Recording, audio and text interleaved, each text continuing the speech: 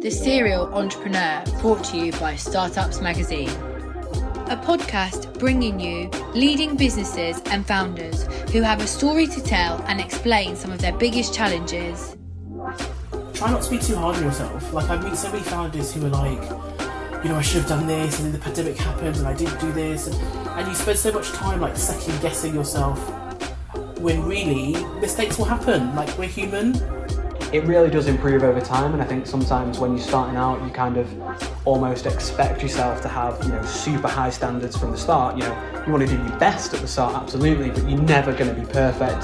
Plus, share their biggest secret, their favourite breakfast cereals.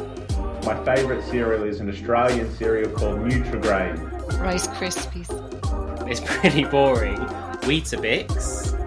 I have a clear winner. It is Cocoa Pops.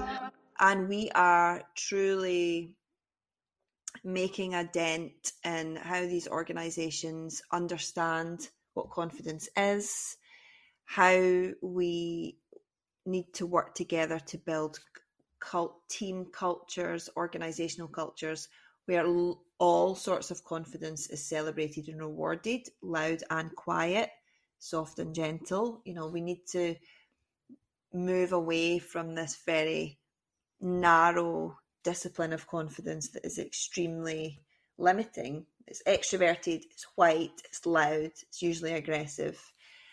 And you'll know that so many women make it their life's mission to avoid that label, so much so that they disappear.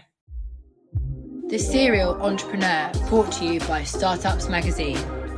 A podcast bringing you leading businesses and founders who have a story to tell and explain some of their biggest challenges.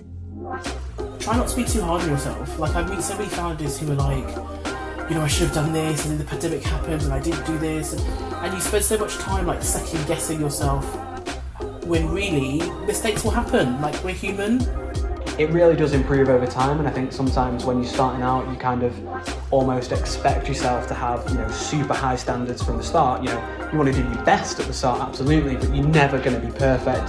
Plus, share their biggest secret, their favourite breakfast cereals.